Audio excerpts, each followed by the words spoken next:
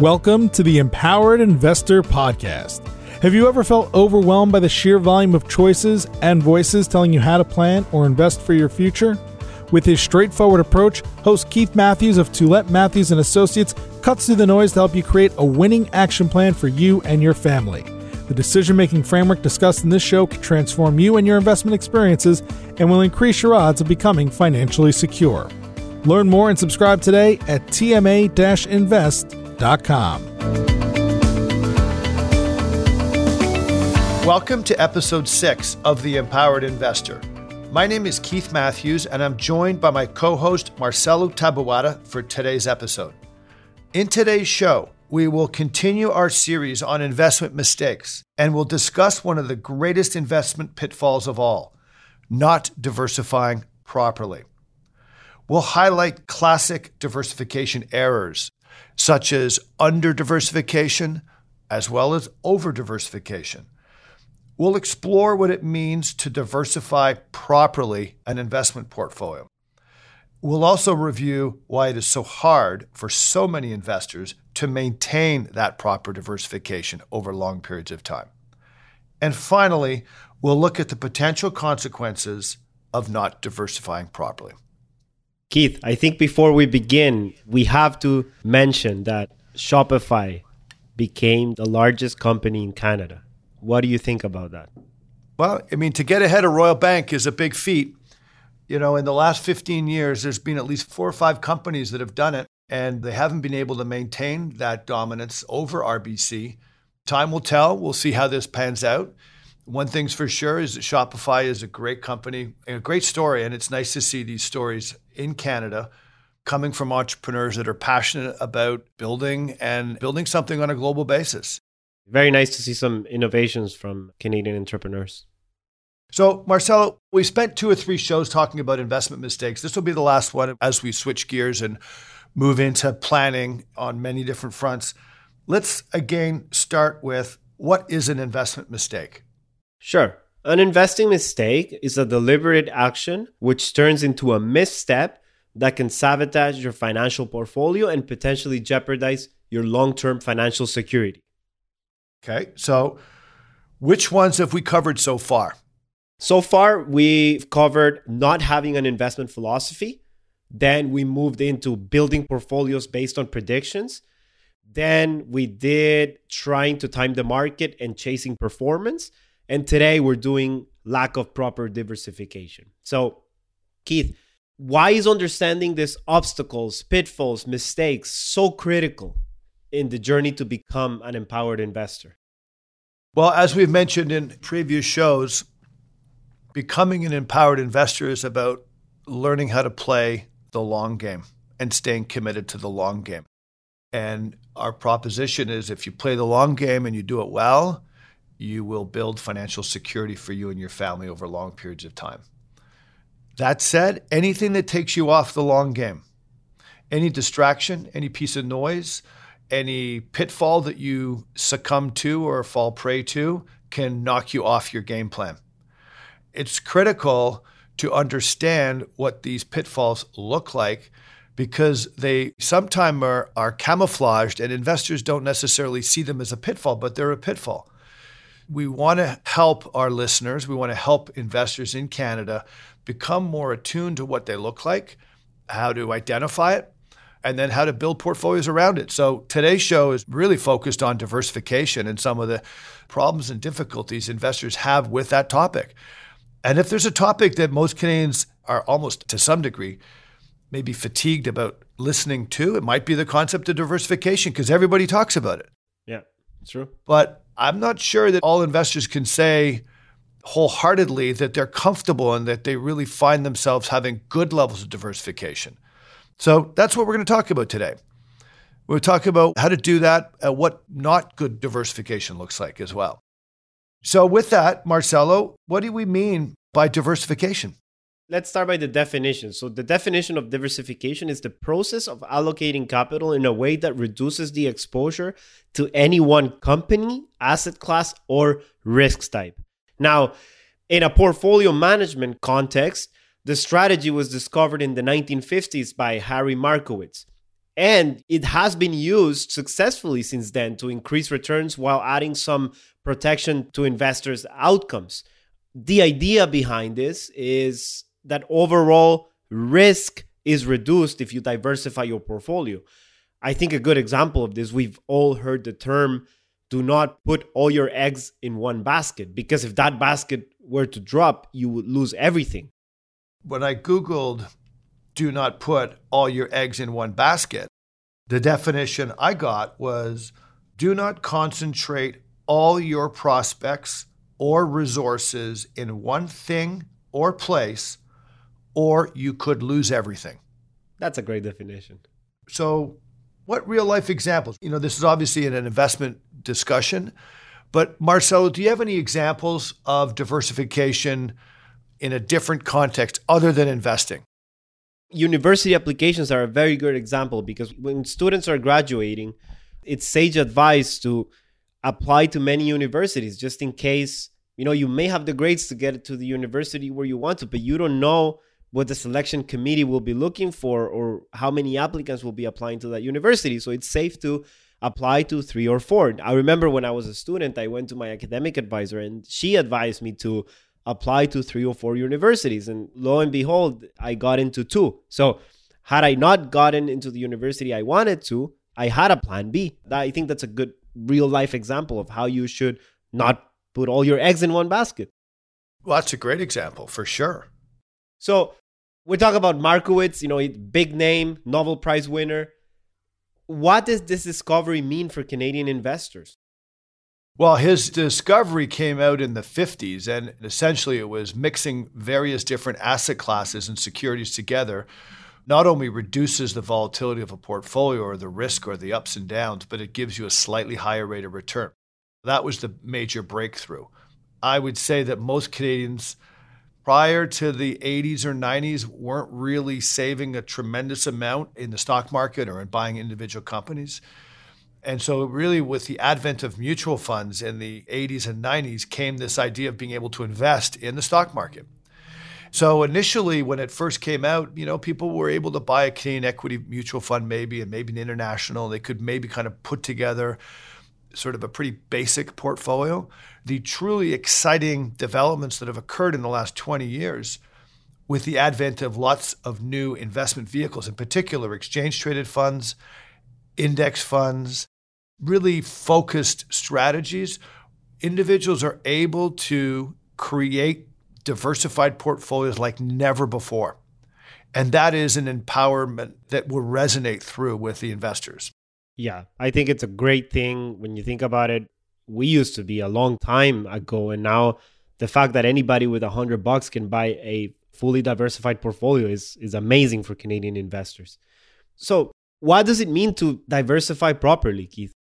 Well, I think you got to sort of sit back and go through a variety of different sort of filters and layers.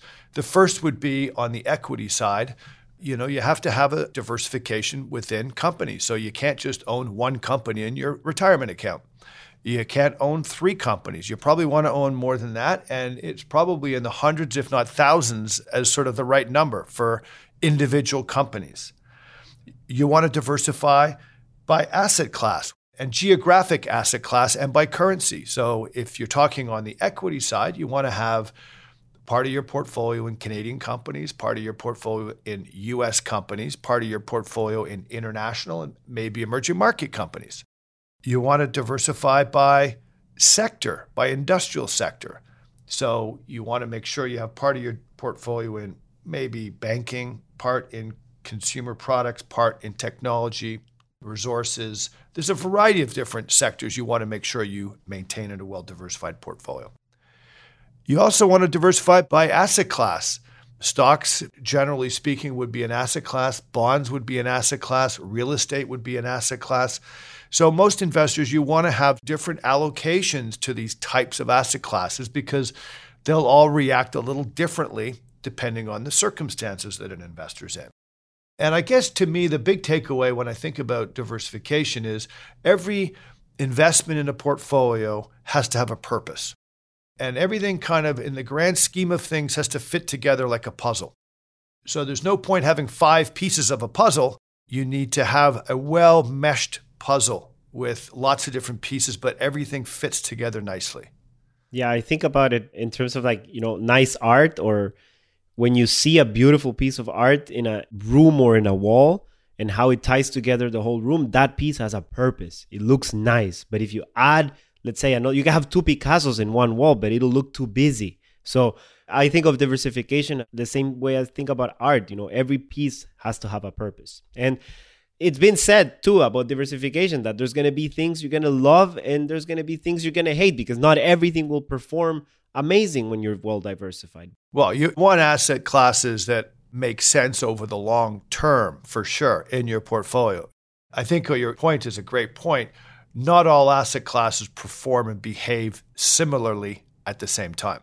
So some move forward and some don't move forward at that time. Yeah, absolutely. So Keith, you've been an advisor for a long time. Again, I'm not calling you old. It's just you've seen a lot. Let's go through some examples of being under-diversified. That's like 3 times now, Marcelo, that you've called me old in the last 5 shows. It's the second and I'll stop. That's okay. Don't worry. It's all good. So yeah, listen, there's some classic concentration stories that I think everybody has seen. A few that come to mind. In the 2001 to 2004 zone, we used to see a lot of portfolios coming in with 5, 6, 7, 8 companies, a lot of technology companies. Technology was having a hard time at that time. Fast forward 3 or 4 years, I remember retirees walking in and they had 3 securities. That was their entire portfolio. It was 3 oil and gas income trusts. And it was yielding about 11% distribution, but they didn't see an issue with it. I kind of reminded them that this is not a diversified portfolio. And that was kind of the norm back then. 2007, it was very hard to find Canadian investors with any real allocations to U.S. companies or diversified U.S. positions. The U.S. had just gone through a period called the Lost Decade. That lost decade was even more difficult for a Canadian investor investing in U.S. companies because they had the currency. Not only was the stock performance difficult, but the currency was moving against them. We would find a lot of stories where clients or individuals weren't diversified. The theme continues. You find investors with maybe their favorite sectors and they overweight them, or dividend-only companies from certain sectors, and they tend to not be well diversified. And that works well as long as it works. And then when it doesn't work, all of a sudden it doesn't work. That's when you sit back and say, I'd rather have a diversified portfolio. That's a big one in Canada, the dividend. I think I used to be subscribed to, and a lot of people know Money Sense, and they always have this articles about, 3 dividend stocks you'll never regret having. And I think this is a big theme. Did you see this a lot with your clients? Well, it wasn't so much with the clients, but you'd see all the, general investors at large doing all sorts of different things. I remember vividly, there was this theme around, depending on the Canadian city you lived in, you might see more securities of a certain nature. So for example, in Montreal in and around 2000, 2003, you would see a lot of holders of Northern Telecom, a lot of holders of Bombardier. And in Calgary, you know what you're going to see in Calgary. We would see tremendously concentrated portfolios in oil and gas. In Ottawa, in and around that period, there were a lot of small technology companies. So it was not unusual to see an Ottawa-based portfolio with 50% of their holdings in 3 technology companies. It's just an interesting thing that we were seeing in Canadian cities, which I remember that being odd and definitely not being a well-diversified portfolio. What about you, Marcelo? What have you seen in your last few years as an advisor? Well, I've seen a few bad ones, but I think the one that really struck me the most was we onboarded a client last year. She's a 70-year-old lady, and her portfolio almost stunned me, because her allocation was 80% to equities, Canadian equities. So 80% was invested in Canadian equities. And when you broke down the sectors, was 50% was invested in financial services, and 30% was invested in energy companies, which is, 2 of the most dominating sectors in Canada. But what struck me the most is how stressed and anxious she was every time she had to sell a position to generate income just to go through her retirement. So that was one of the worst examples that I've seen of under diversification. And now that she's diversified, does she feel better? Yeah, we're trying to reach out to all clients just to see how they are during this coronavirus. And I didn't even ask her specifically about the portfolio, but she threw a line in there that really stuck with me and said, moving all the assets and having a well-defined process really reduced the anxiety. And now she's happy that that part of her life is solved. So that's nice to see. Oh, that's great to see. So we just spent a few minutes talking about concentrated portfolios, and I think that's one of the big faux pas within this concept of diversification. Marcelo, have you seen any examples of over-diversification? What does that look like? I think I have an example that just really takes the trophy because we've seen a lot of bad ones, a lot of collection of mutual funds, but last year we met a prospect that had 28 different mutual funds. What struck us the most when we started to dissect the portfolio was, one, the amount of funds and the things in the portfolio. So you would have target date funds, which are typically found in a work retirement program. We would find things like high income funds. We would find things like global balance funds. We would find energy funds. So if you think about the art example, it's a lot of nice art pieces in a wall. So nothing had a purpose. It was like just a random collections of mutual funds. And a lot of people would look at that and say, that's diversification. You have a lot of exposure there, but it just didn't work. Yeah, that was a really big theme a while back where individuals felt like they had to own a lot of mutual funds and then they had to diversify across a lot of institutions. I think they had the feeling that they were diversified. The problem with that was there was just a tremendous amount of overlap. And if you would ask the person, what's your strategy? What's your philosophy? What's your total asset allocation? What's your total sector exposure? There's no way they could answer that. That's not great. So that's a great example of over-diversification. Yes, it is. But let me ask you something. Why do you think investors end up in situations like that? You mean being either over or under-diversified? Let's talk about being under-diversified. I think investors get attracted to stories. It's back to the stories and the narratives, and it looks like the world is moving this way, so therefore let me concentrate.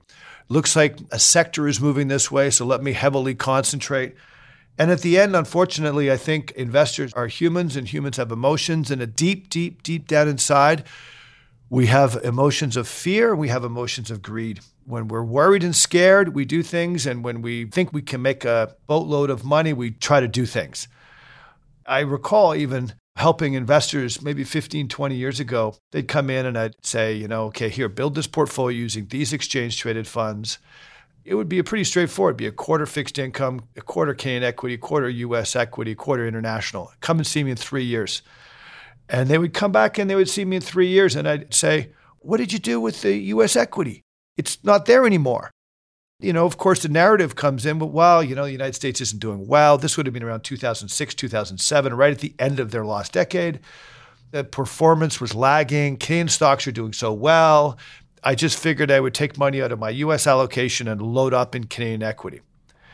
And so there's a perfect example of how you become undiversified. You start off with a plan, and then your emotions get in the way, the narratives get in the way, the stories get in the way, and then you almost become unhinged and undiversified.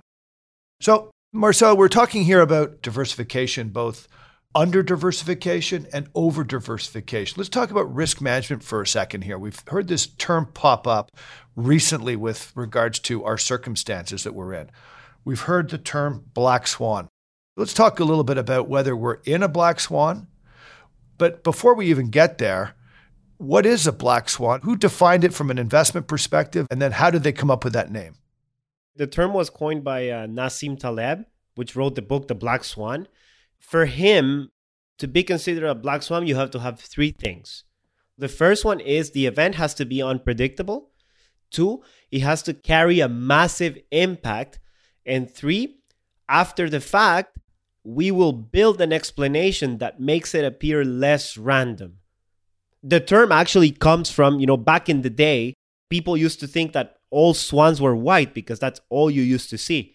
So up until the day that one person saw a black swan and his perspective really changed. So the term comes from then, but the investing is more what Nassim Taleb coined as the black swan, which is the three things that I just listed.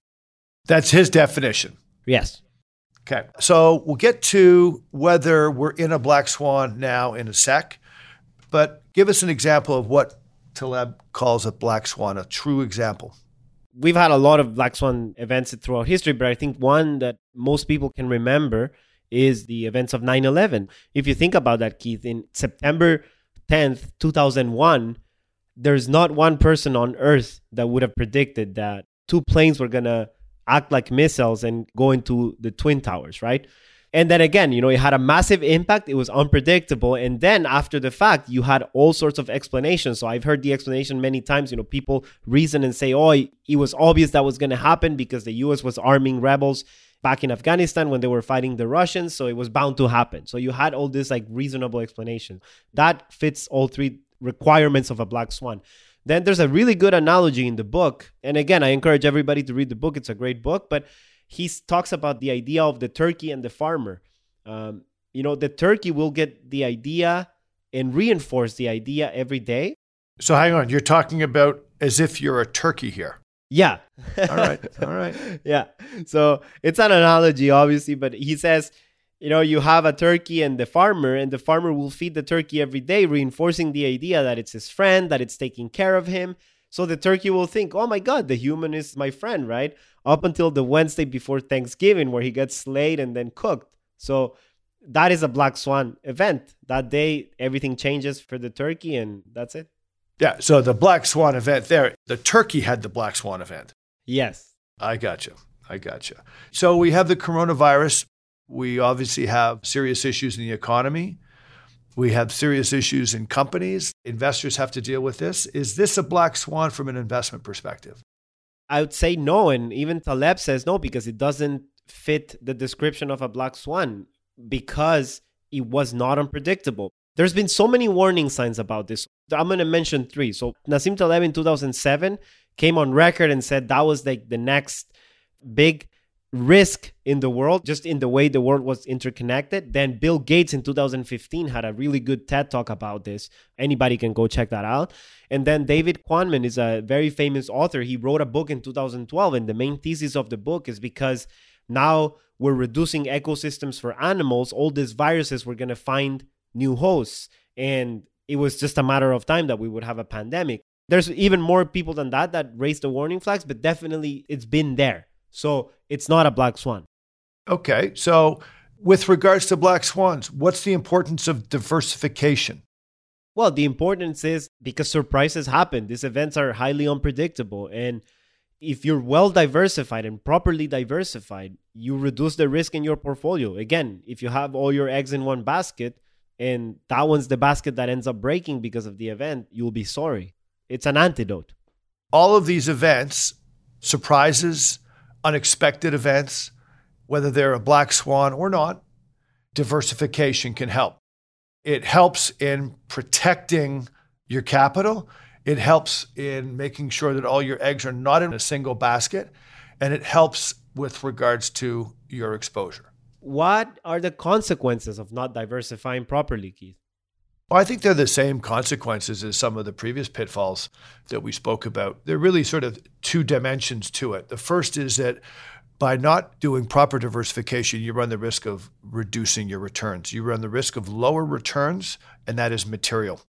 You run the risk of not reaching your retirement goals financially because your portfolio takes a negative turn. That's the big one.